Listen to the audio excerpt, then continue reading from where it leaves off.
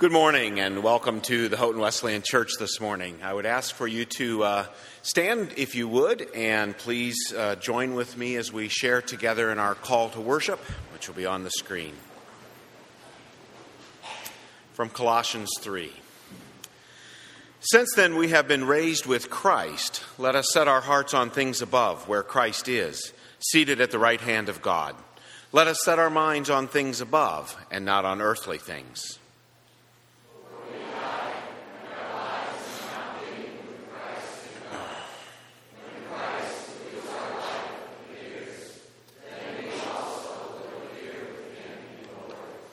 Therefore, as God's chosen people, holy and dearly loved, let us clothe ourselves with compassion, kindness, humility, gentleness, and patience.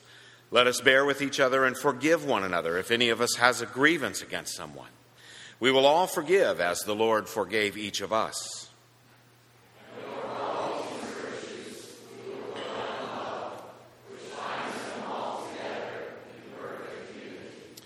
We will let the peace of Christ rule in our hearts, since as members of one body, we were called to peace, and we will be thankful.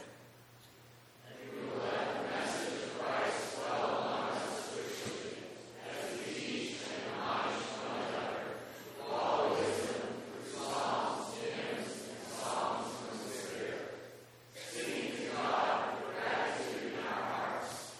And whatever we do, whether in word or deed,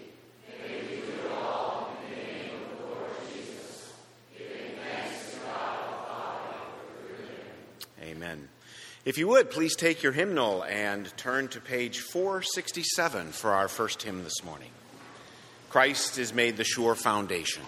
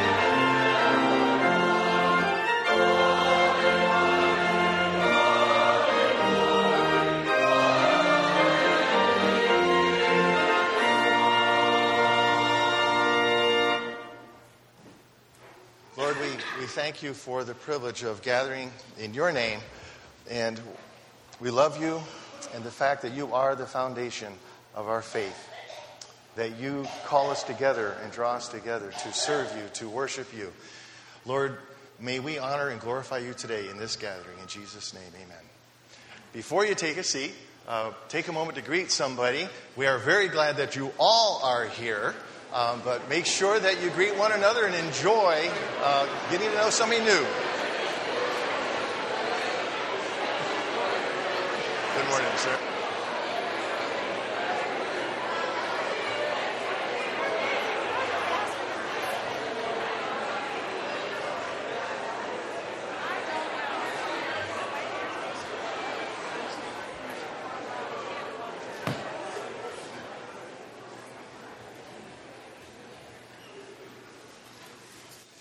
It is good to be gathered here together and to worship, and just want to highlight a few things from our bulletin and life of the church. First and foremost, just a couple important items. Nursery, we have a fully staffed nursery, a wonderful nursery for infants up to 2 years old, and you are more than welcome. If you need help or you have an infant here and you would like them to be a part of the nursery program, just see one of our ushers. They'll help you take care of that. At the same time, we are more than happy to have your children here with us in the service. And along those lines, we have a children's church that takes place, and the children from 2 to 5, highlight that, 2 to 5, no 45-year-olds, you stay here. But 2 to 5-year-olds are welcome to join the children's church, and they're dismissed during the song before the sermon. And again, if you are new here, your children are welcome to stay, and if you would like to have them participate, you'll see the flow of children as they walk out the church, and they'll be directed over to the correct place over there. Next Sunday is our last Sunday of our summer Sabbath. We'll meet at 10 o'clock again. Pastor West will be here. He and his wife are still on vacation through today, and so keep them in prayer. But next Sunday is our last Sunday, 10 o'clock, blended worship service. And then that following week after that, 17th, or the 10th, we'll begin to have 2 services again. And Sunday school will start at a later time if you look in your bulletin and follow the information regarding that. And tonight at 6:30, Refresh. The Wesleyan Church's Western New York District has its Bible camp going on right up here on the campus. Check out the online area. It's information here for that as well. But it's a great opportunity right in our backyard to be refreshed, to hear speakers. Children can be a part of programs or what have you. Make sure you look into that. It's a great ministry. I know it's blessed our family over the years, both at Chambers and up in Eastern New York, New England District, and now here in Western New York District. And you'll see needs for children's church workers. Emily Hoffman would like some input there if you can help through the month of August. And likewise, just to highlight WKFM News, Wesleyan Kids for Missions. Beth Beardsley is stepping down out of the director's position. She's been doing that for years and years, and we thank her for that. And at the same time, she's going to remain a part of the program as she continues to teach the second grade. However, we need to fill those shoes of hers. So if you know of somebody that would love to interact and help children learn about missions, see me, send me an email, give me a call at the office. Be in prayer for somebody to step into that role. Once a month on Sunday, or once a month in the Sunday school hour, we have the Wesleyan Kids for Mission. I can fill you in more of the details there. Then a couple other important things along the missions note. Missions Moment 10-3. Anthony Petrillo, the founder and president of 10-3. We're just highlighting that ministry today as you look in your bulletin. He's called Father Computer in Africa. And his team that does ministry called GUTS, Godly Use of Technology. It's just another little acronym that's been used over there. But they take computers that are basically being harvested, laptops that aren't being used or maybe don't function real well. And they have a twofold ministry where they minister to those stateside as they help them prepare. And you'll notice about Rhode Island, what recently took place there. And as they prepare those, they help people learn about God and how God's love can be scattered around the world. And sometimes unbelievers are learning how to harvest and get a computer ready to go to Africa. So there's a ministry going stateside as well as that computer and other computers go over to Africa to bless people over there. So be in prayer for 10-3. And then on the persecuted church, we all know that's a very real thing. If you look at the news and listen and interact with other missionaries and people we know within our own community. Just an example here from the Doulos Bible School in Indonesia, where a Muslim mob overran the school. Dominicus was in the midst and caught up in the chaos, was beaten and left for dead, was pronounced dead at the hospital, but was revived and continues to go back and minister there. We have our own persecutions, and it's all relative, but be in prayer for the persecuted church around the world, both stateside and over in other parts of the world. And in closing, in the life of the church, just a few prayer concerns. We just received information yesterday morning that one of our own Houghton students, Hannah Manwaring's father, was killed tragically in an accident yesterday out jogging. He and his wife together and was hit and run situation. Be in prayer for the Manwarings during this time. And other prayer requests as well. Dick Gould has been in the hospital, Olean General. He would love visitors. So if you are in Olean, stop by, give him a greeting and say hello to him. Be in prayer for him. Isla Shea, Bev Rett. Crystal Blake, if you get the Wesleyan Life, our mission magazine, she's on the cover. For 4 years, she has been battling cancer, and it's been a real rocky road, as anybody can attest to that who's going through that process. But what a beautiful testimony of God's peace in the process. So for those within our congregation who are wrestling through the process, I would encourage you to go online. If you can't pick up a hard copy, we have about 10 of these over here by the office out in the hall or back by our mission station in the community room area that you could pick up and read these, or you can go online. But again, thank you, and may we continue to enjoy worshiping our Lord and Savior. Please stand and join us as we continue in worship together.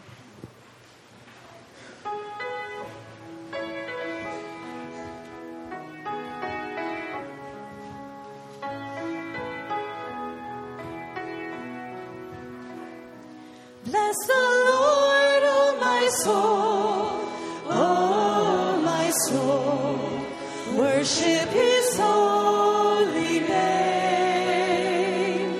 Sing like never before, oh my soul, I'll worship Your holy name.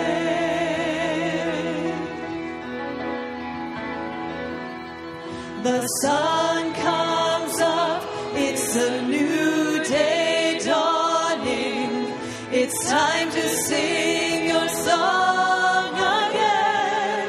Whatever may pass and whatever lies before me,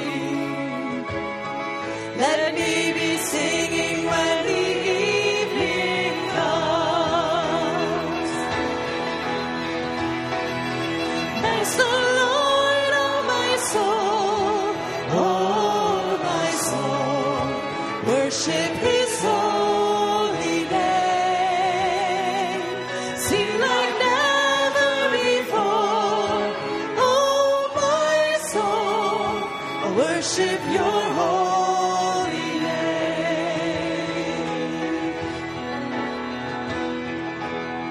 You're rich in love and You're slow to anger.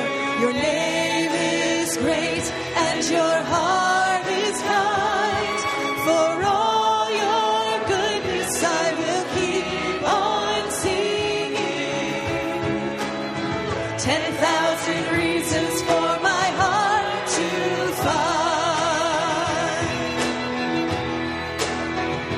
Bless the Lord, oh my soul, oh my soul, worship His holy name.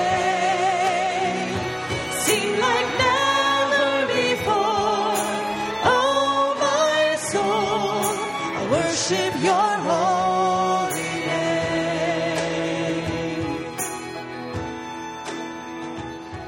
And on that day when my strength is failing, the end draws near and my time has come, still my soul will sing Your praise unending.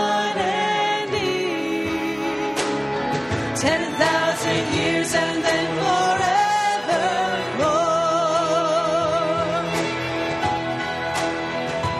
Bless the Lord, oh my soul, worship His holy name. Sing like never before, oh my soul, worship Your holy name. Bless the Lord, oh my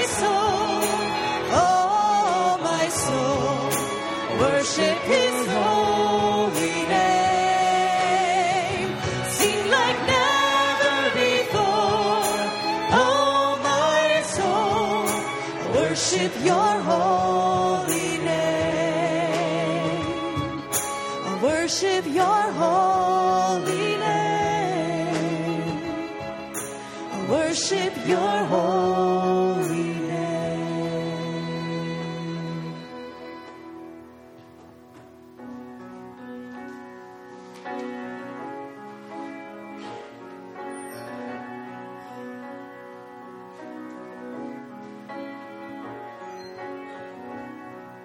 We want to be close, close to your side.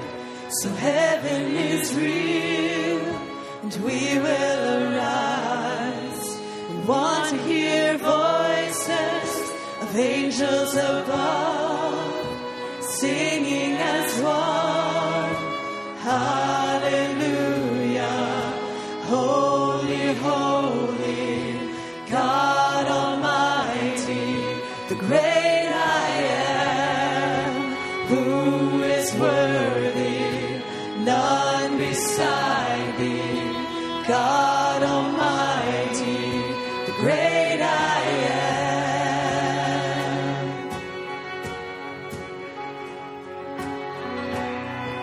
We want to be near to your heart, loving the world, hating the dark.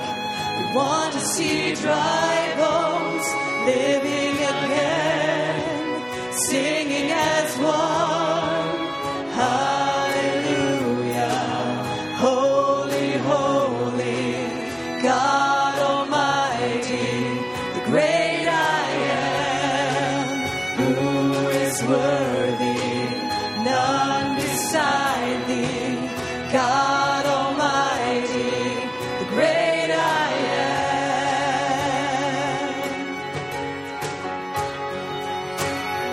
The mountains shake before you, the demons run and flee.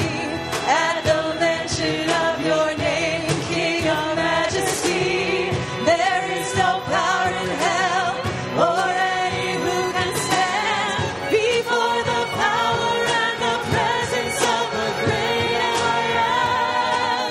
Great I am, great I am. Great I am, great I am, great I am.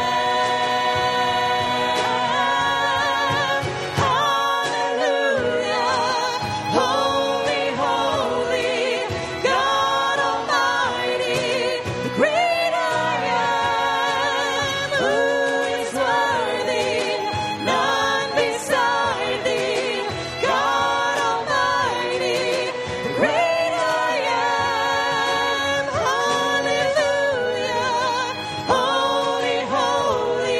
God Almighty, the great I am, who is worthy, none beside thee, God Almighty, the great I am.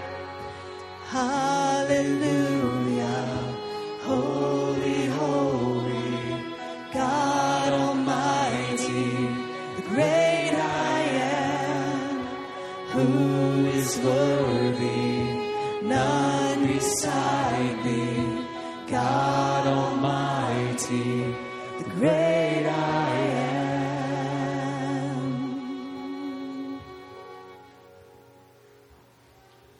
You may be seated.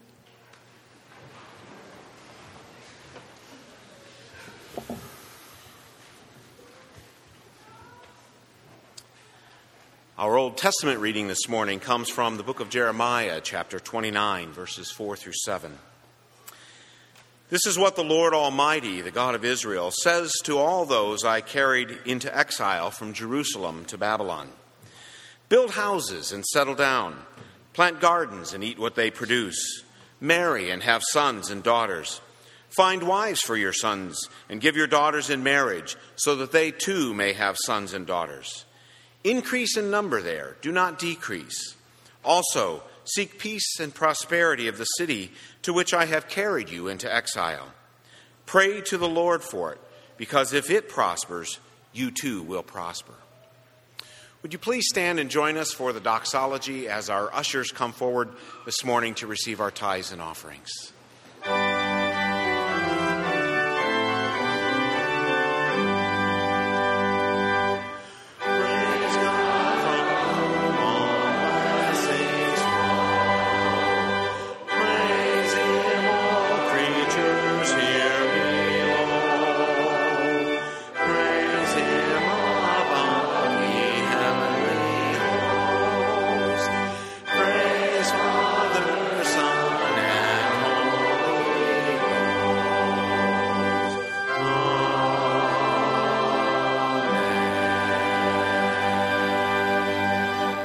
may be seated.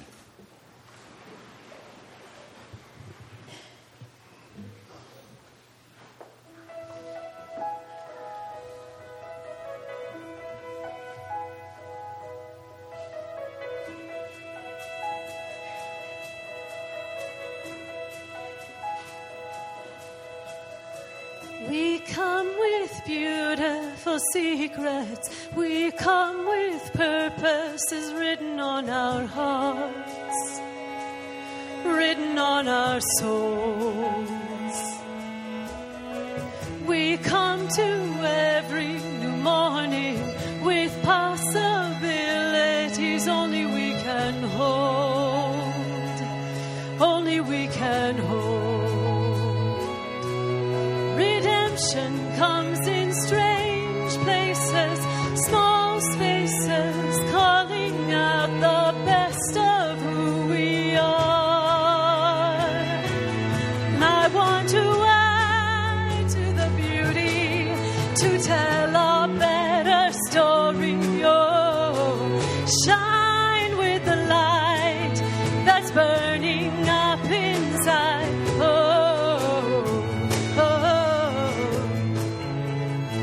It comes in small inspirations. It brings redemption to life and work, to our lives and our work. It comes in loving community. It comes in helping a soul find its worth, a soul find its worth. Redemption comes in strange places, small spaces, calling out the best of who we are. And I want to add to the beauty, to tell a better story. Oh, shine with the light that's burning up inside.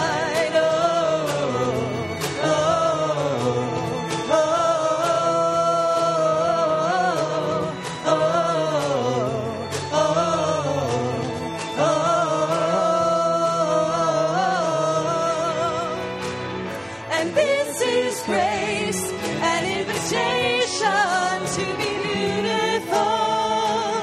And this is grace, an invitation.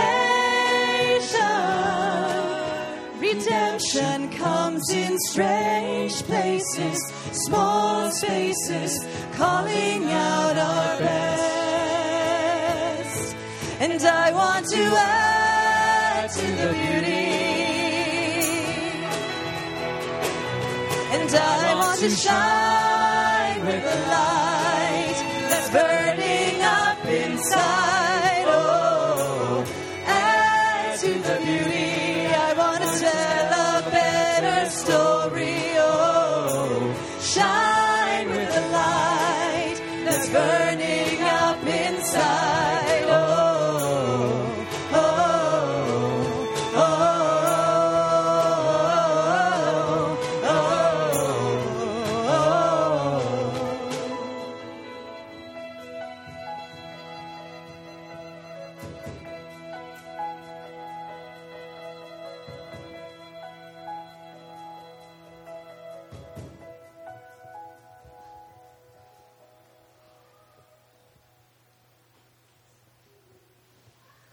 At this time, we'll go to the Lord in prayer, and you are more than welcome to come to the altar and kneel and pray with me here.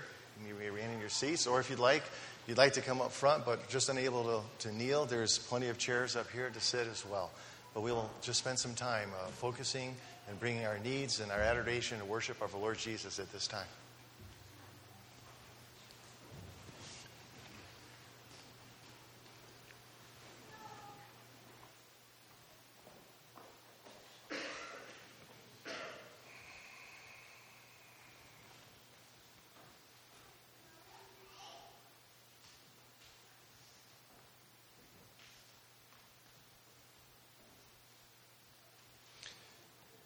Lord, how good you are, and how faithful, and pure, just, full of mercy and grace. You alone are worthy of our praise, of our full attention, of a commitment to follow you with our lives. And we thank you, O God, that we can know you and be known by you. You know our inner being and the depths of who we are, the thoughts, the things we wrestle with, the things that aren't so pretty. Lord, you have created us in your image and desire that we draw unto you, that we lay down our lives before you, that you might work your good and perfect will in our lives, that you would enable us to enjoy life to the fullest, beyond what we can even imagine. How great is your love for us. And that while we were even sinners, you laid down your life for us. So God, as we come to you in prayer, we acknowledge your majesty and your love and for us. And as we come before you with various things that are heavy on our mind, that are praises perhaps from the things you've done in our lives, we know you alone are the one to whom belongs our adoration, our prayer, and our concern. Lord, we think of our nation and all that is going on within the country, the struggles and the heartache and the government and the wrestling matches that go on there trying to lead a nation. We think of our president and the staff and all the different political leaders, many who don't know you, but God, you know them. And so we pray, Lord, that you will work in their lives, that you will use them in ways, Lord, that they don't know why they're doing what they're doing or voting for whatever it is they vote, but they do it because you are working in them. And Lord, those who do believe you and trust and lean on you, God, give them courage to make the decisions that need to be made, even if it's not popular.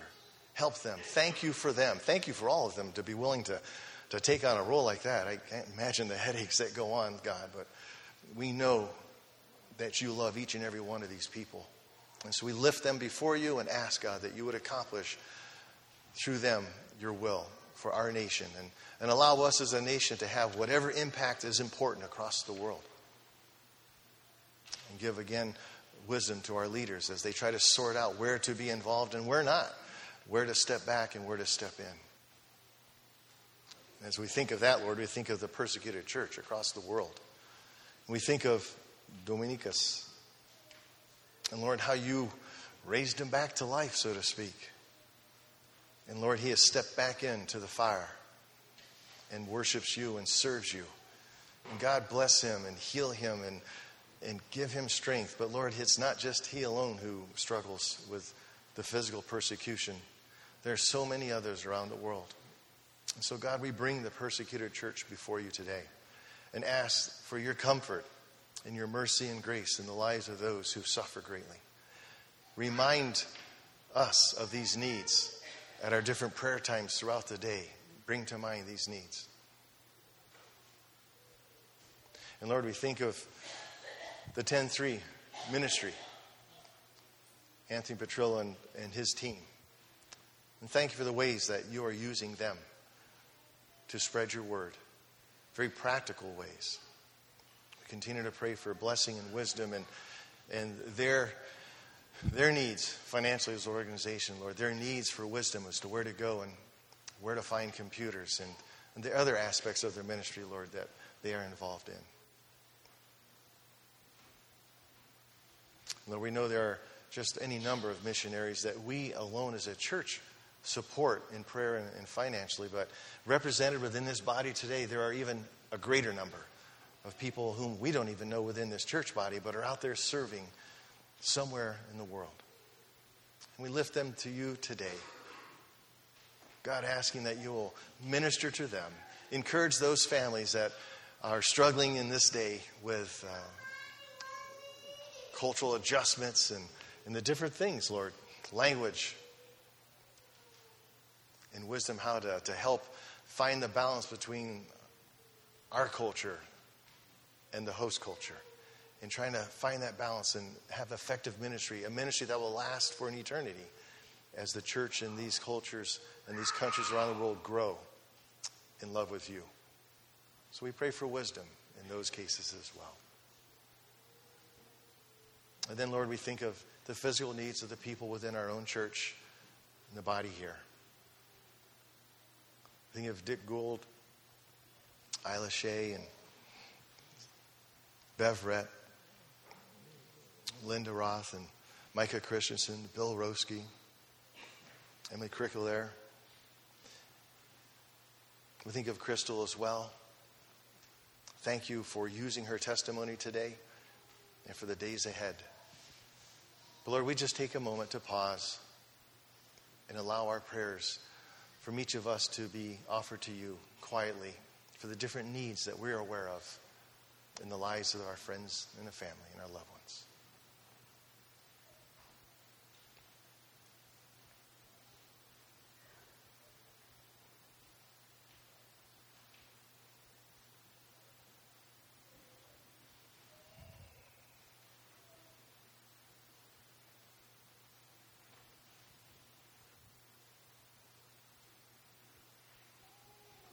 And Lord, as we think of the people in harm's way and serving in missions, we'd be amiss, Lord, not to mention our military and the men and women who serve you faithfully and those who stay behind. We lift them before you as well today and thank you for their sacrifice. Lord, we've prayed these things knowing that you know these needs.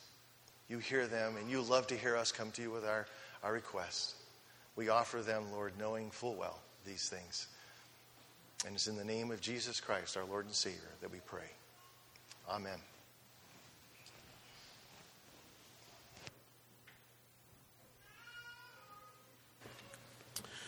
Would you please stand with me for our New Testament reading this morning? After the scripture reading, children can be dismissed for Children's Church, and I would ask that you would remain standing for our next hymn. New Testament reading this morning comes from the Gospel of John, chapter 6. On hearing it, many of his disciples said, "This is a hard teaching. Who can accept it?" Aware that his disciples were grumbling about this, Jesus said to them, "Does this offend you? Then what if you see the Son of Man ascend to where he was before? The Spirit gives life. The flesh counts for nothing. The words I have spoken to you, they are full of the Spirit and life. Yet there are some of you who do not believe." For Jesus had known from the beginning which of them did not believe and who would betray him.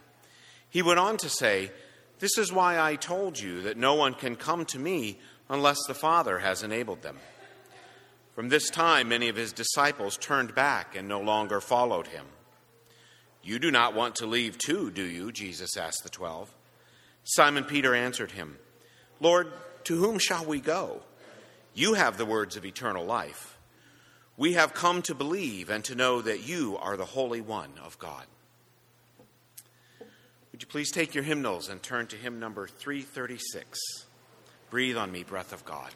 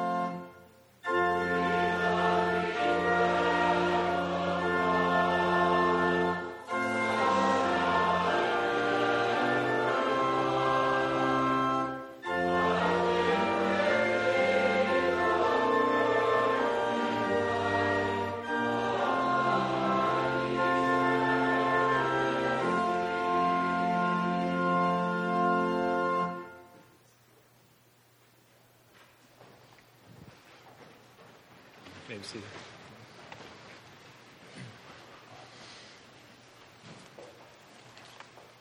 It was 1 year ago this morning that we climbed the balcony and sat right up there. This weekend last year, we loaded up all of our earthly goods into several trucks with lots of friends and moved from the south towns of Buffalo from a pastorate that we loved and had given our lives to Centerville Road, where we bought our first home. Friday, we moved lots of boxes and furniture, earned lots of blisters and bruises and all that goes along with that. Saturday, our kids joined us here in Houghton. And Sunday morning, we woke up for the first time as a family in Houghton to go to church. Going to church. It was a strange concept. For my entire adult life, my world had revolved around Sunday mornings and not going to church, but doing all the stuff that happens on a Sunday morning, being here, the first one here, the last one to leave. The idea of going to church was just such a foreign and strange and wonderful idea. So we woke up that morning and drove down from Centerville Road through campus, pulled in here. By the time we got here, we didn't know that this place was going to be quite so packed on the main level. So we ended up right up there in the balcony. And we didn't plan it that way, but it worked out pretty good for us. We looked out over you, and we saw people we admired for a long time, people we didn't know who we've gotten to know over the past year. Saw people I quoted in my dissertation, which is makes this morning really stressful. And then at the end, that morning, I tried to sing. I really tried to sing. But my eyes kept welling up. My throat kept clenching up. And I don't think I squeaked out more than a few notes all morning long. Mostly good tears, but also I think just an awareness that my life had changed in ways that I'm still figuring out, and how grateful we were to be landing here. We had communion that morning, as it turned out, which was really especially meaningful. I'm not sure if I had ever been part of a communion service where I just got to be a dad and a husband. I was always the pastor. And it was such a thrill. My kids had never been part of Intinction, so we had a little coaching session up there in the balcony before we came down about what to do as a confessed germaphobe. Don't put your fingers too far in. That's why we sit towards the front most Sundays now, especially. Whatever happens to you, but by the time we went to the playground and played, and lots of kids came up and introduced themselves to our kids and friends that they've been carrying through with them for the rest of the year. By the time we got out to the car, I said to Tammy, that was a pretty quick church shopping experience, wasn't it? And she said, yeah, I think it was. And I was really disappointed because in my years as a pastor, I watched a lot of church shoppers come and go, and I was really looking forward to that, and you all ruined that for me. So we continue to adjust, but we love living in Houghton. And I just want to let you know that and to thank you for that.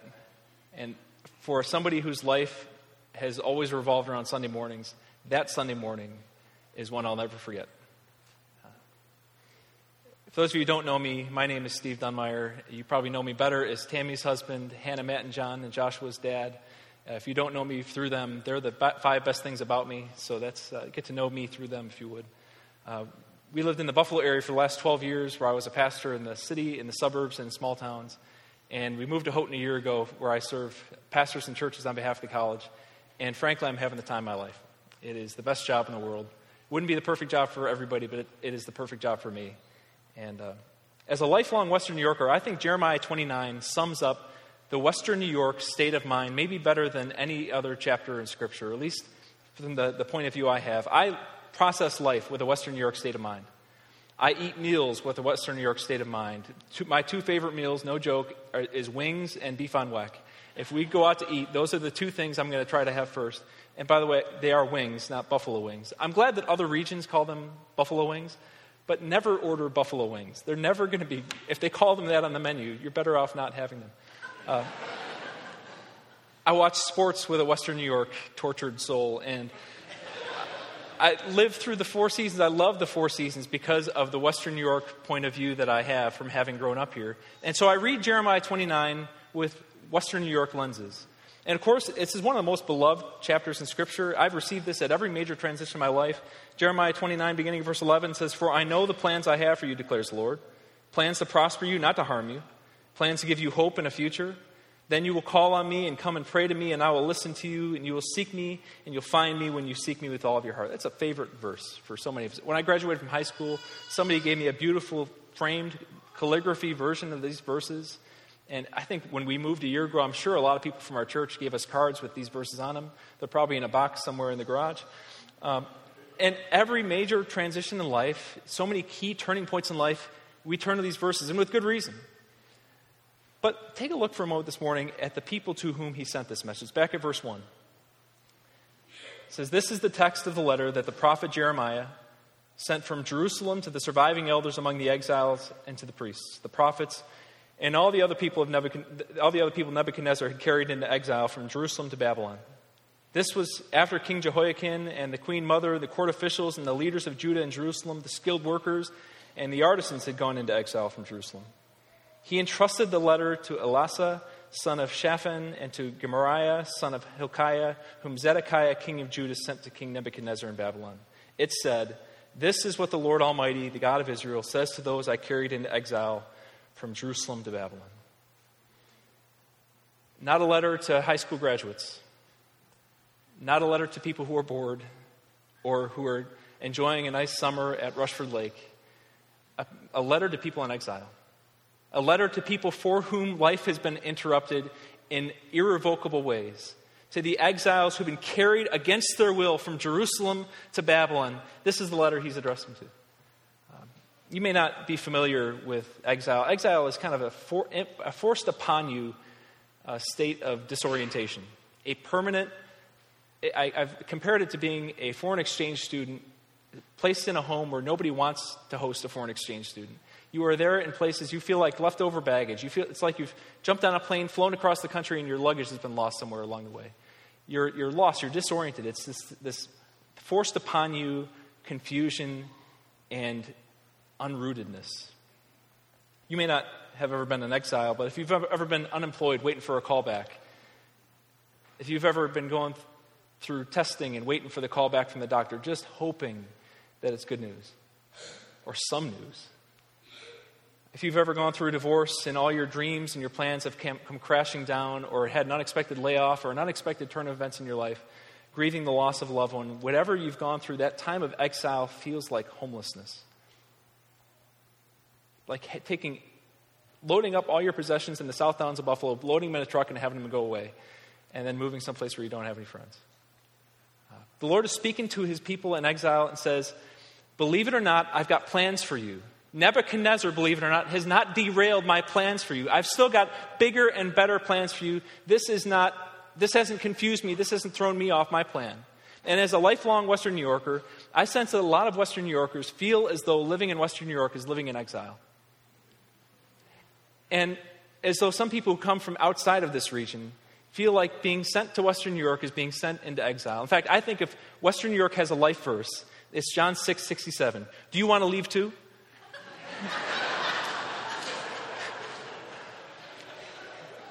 That is the Western New York state of mind. Do you want to leave too? That's how a lot of us feel in this region. This is the way we go through our lives. We've watched so many businesses leave. We watch so many family and friends leave. We watch our children grow up, graduate, and leave. We watch our friends get impatient and get a promotion and leave. We watch our young children grow up, graduate, and leave. Our retirees leave for warmer weather. And we end up turning to each other. Do you want to leave too? My whole life, people have been asking me to go away. So that's what makes it all the more expected when people like Chuck and Clay DeMassey come from outside of this region.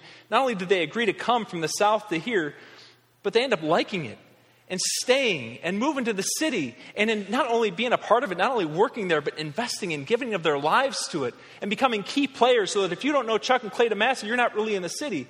And we look at this and say, really? What's the joke? Come on, where's the gag? You're going to retire someplace else at least, right? You don't really, what do you mean you like it here? We're just not used, we don't know how to process this. We're used to people leaving, not people arriving. Jim Kelly is one of the most beloved figures in Western New York. If you weren't here during the 90s, you might just never get that. But Jim Kelly is just one of the most beloved people around here.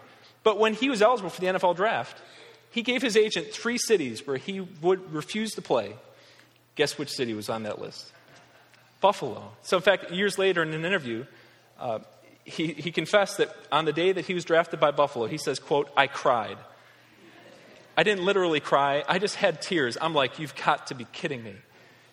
So in fact, when he was drafted by the Bills, the USFL came calling, this upstart league that only lasted for a couple of years. They gave him a contract. He went and played in this league that probably wasn't going to make it after all. Played there instead of coming to Buffalo. Finally, the USL folds. He comes to Buffalo, becomes an absolute legend around here. But I'm convinced Western New York doesn't love Jim Kelly because he came. We love him because he stayed. Because after those 4 Super Bowls, as much as they ripped my heart out as a little boy, we love to watch somebody get knocked down and climb back up again. Watching the Kellys go through their ordeal with Hunter, and now Jim go through his battle with cancer. We love to watch somebody who's gotten knocked down, climb back up again. And we love Jim Kelly and Jill Kelly because they didn't just come, but they stayed here.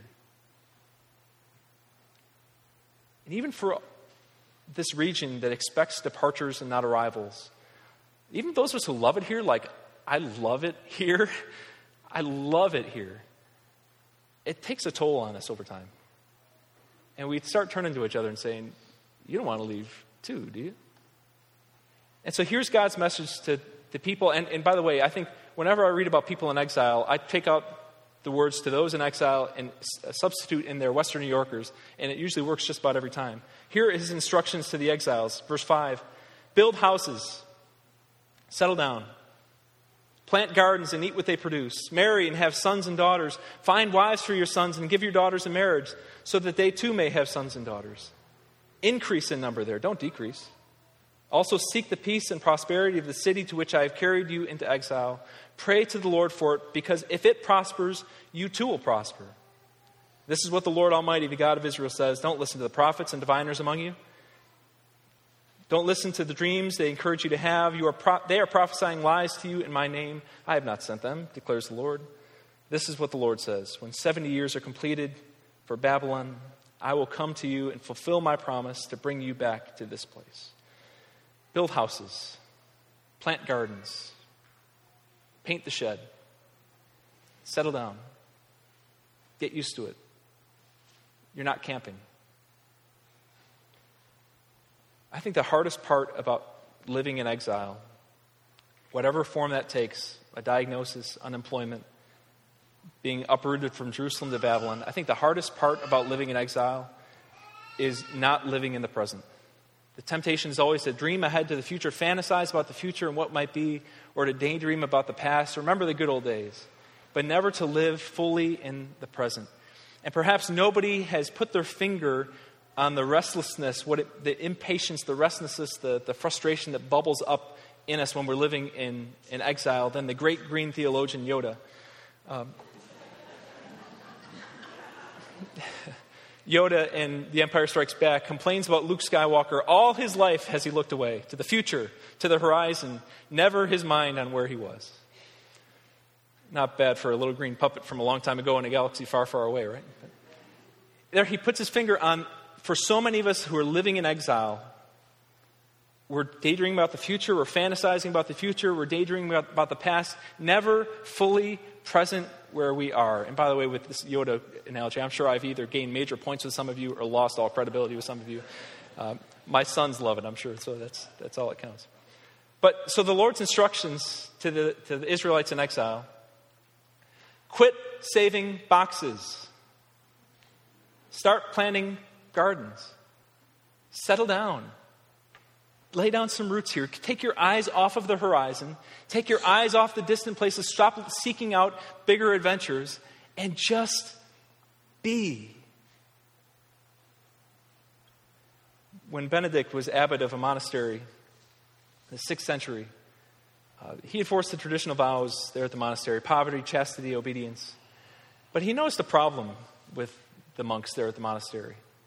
Monks in the 6th century were characterized by movement. They're always jumping around from this place to that place, looking for the ideal locations, looking for the perfect place They were sure that if they could just get into the right community with the right setting, with the right leaders, with the right neighbors, with the right scenery, with the right conditions, that then they could really be happy and have the truly spiritual life. That if they could just find the right spot, then it could really come all together for them. And so they jumped from monastery to monastery, place to place, city to city, town to town, hermitage to hermitage. And Benedict sees all this, and he cut right to the quick with it. He saw it for what it was, and it was restlessness. Restlessness and nothing else. And so he created another vow, a fourth vow, a vow of stability. Stay put. Stop moving. Build houses, plant gardens, paint the shed. He knew that the cure for restlessness wasn't movement, but stability. And so when the monks came into the monastery, not only did they make the vows of poverty, chastity, and obedience, but they also made a vow to live the rest of their life there. Unless somebody above them called them away, they committed to staying there. And it's not a commitment you make because it's easy, but because it's worthwhile to stay. Don't run. And of course, if you make a vow like that, it really messes up life in some pretty serious ways. You've got to be quick to forgive, quick to apologize. You're going to treat your neighborhood different. You're going to be more inclined to get season tickets for the Genesee Rapids, things like that. And you just approach your neighborhood and your neighbors different. If it's temporary, then you just pull out and get going when the going gets tough. But if you make that vow of stability to stay, to not run, then everything's different. Sometimes, frankly, it can be hard to distinguish where stability stops and stubbornness begins. I'm not really sure if it makes much of a difference. As long as your stubbornness isn't towards people, but towards being there and staying there. And now listen, I don't have time this morning to tell you what I don't mean by all this. I know that there are a lot of conditions where our instability is not something we choose, but something that's chosen for us. And there are a lot of people in my life and friends of mine who would say, I'd love stability. The dominant characteristic of my life right now is uncertainty. But I think that's exactly where the vow of stability comes in. It's stability not when everything is smooth, not when you've landed in the ideal place, but especially in uncertainty. Especially when the future is not clear. So what would stability look like for you? Maybe for a variety of reasons you can't commit to stability in this place or in the place where you are right now. But what would it look like to make a vow of stability? And of course, the first vow of stability that many of us have made is in the commitment of marriage, to stay put. When the going gets tough, when it's not fun, to stay put. But what are some other ways you could express a vow of stability in relationships, in place, in some area of your life? As Jonathan Wilson Hartgrove wrote in his book on stability, I hope to reprogram your default setting. As participants in a mobile culture, our default is to move. God embraces our broken world, and I have no doubt that God can use our movement for good, but I am convinced that we lose something essential to our existence as creatures if we do not recognize our fundamental need for stability. Now, there's some person in the room who is saying to themselves, wait a minute, didn't you just move a year ago? Well, let me walk through some of how we've practiced this in our life. My last two pastorates, the second to last pastorate was on the east side of Buffalo. We went to the east side of Buffalo at a very young age. Nobody told us it was the worst neighborhood in the city of Buffalo.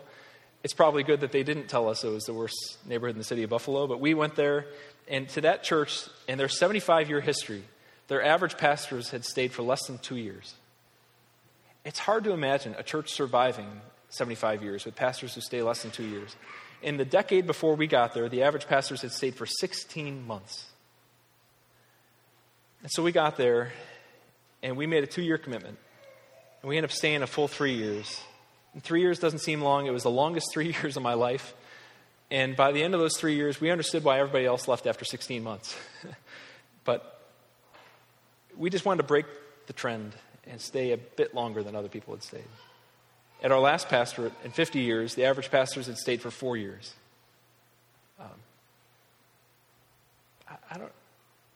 I wish just pastors would stay put. It's another sermon for a different audience. So in 50 years, people had stayed for 4 years on average. So we stayed for 8 years and left as the longest tenured pastor in that church's history. And left with with heavy sobs and weeping to leave a place we loved. But in our case, each of those moves, all my pastorates took place within about an hour of each other. You could do a loop and within an hour touch all my pastorates. Because I began to sense at a certain point that my calling to ministry wasn't just to a church, but to a region. A few years ago, I was writing down a rule of life. If you haven't written down a rule of life, it's a document that helps to form your habits and the kind of a guiding principle for your life. And in my rule of life, this is what I wrote down.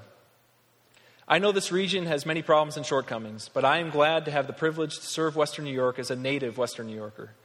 I'm committed to staying because of the benefits of long-term ministry, but especially because I know how much this region has an inferiority complex.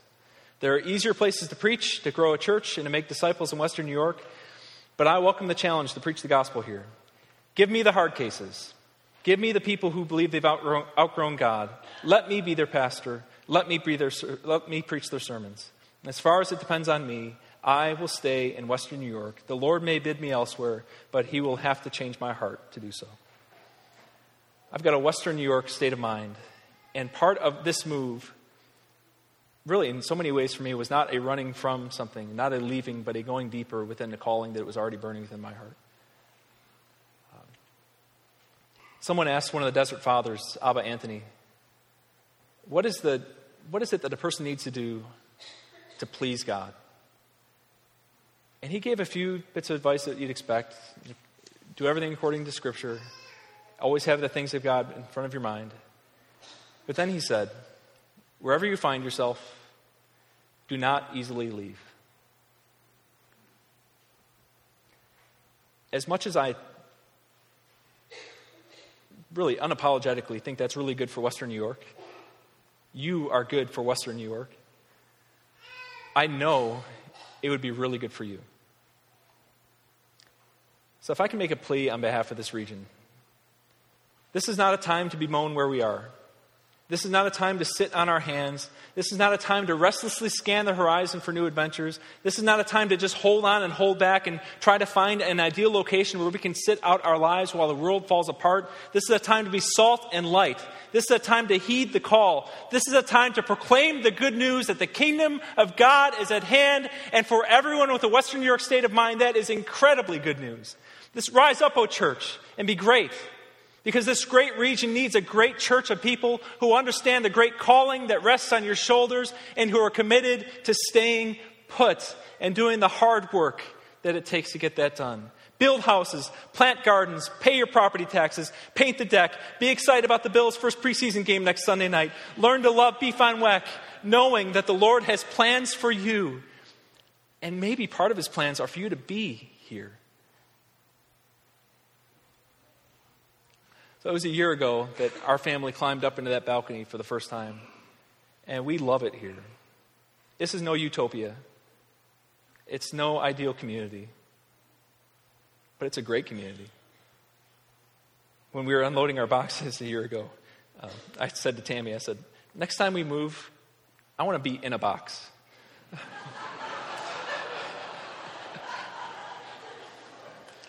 She's even offered over the course of the year to help make that happen. But I mean that. You're stuck with us. As far as it depends on us, we're here for keeps. Living here does not feel like living in exile to me. But should I ever come down with a case of restlessness, please remind me.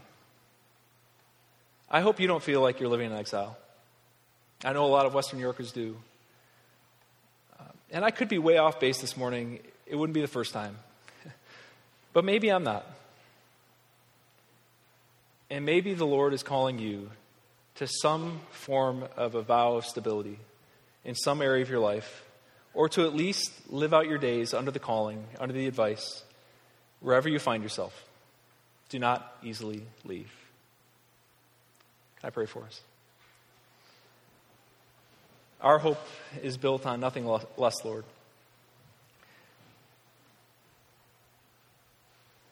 then Jesus and his word, the promise of the kingdom.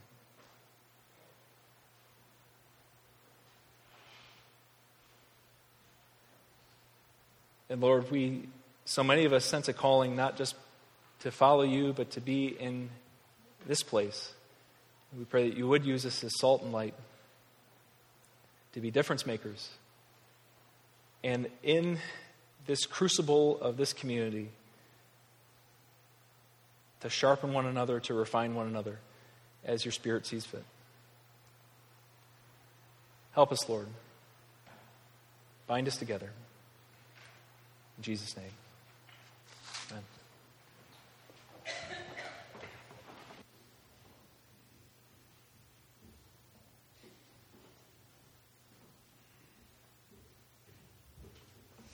Please stand and join us as we sing together.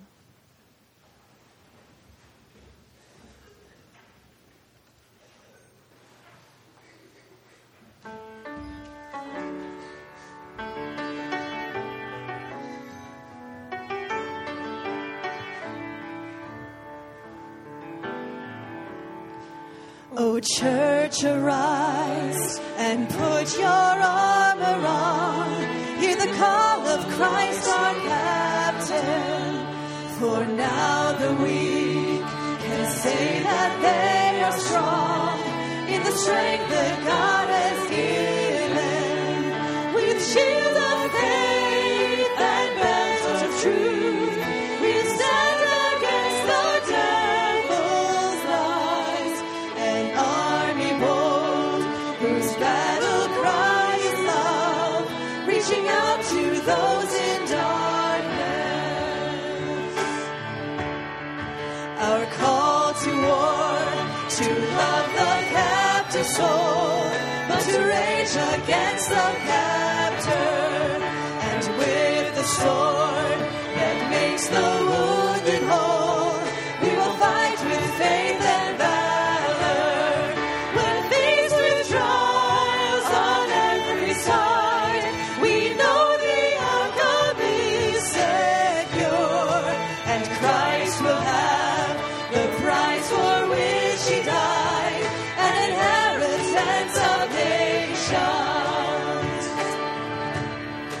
Come see the cross where love and mercy meet, as the Son of God is stricken. Then see his foes lie crushed beneath his feet, for the conqueror has risen. And as the stone is rolled away, and Christ emerges from the grave, this victory march continues till the day every eye and heart shall see it. So Spirit, come, put strength in every stride, give grace for every hurdle, that we may run with faith to win the prize of a servant good and faithful. And saints of old still on the way, retelling triumphs of his grace. We hear their calls and hunger for the day when with Christ we stand in glory. We hear their calls and hunger for the day when with Christ we stand in glory.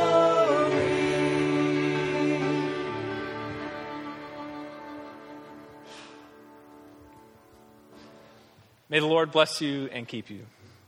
May the Lord make his face shine upon you. May you know forgiveness, grace, and that your Father in heaven loves you ferociously. Have a tremendous week.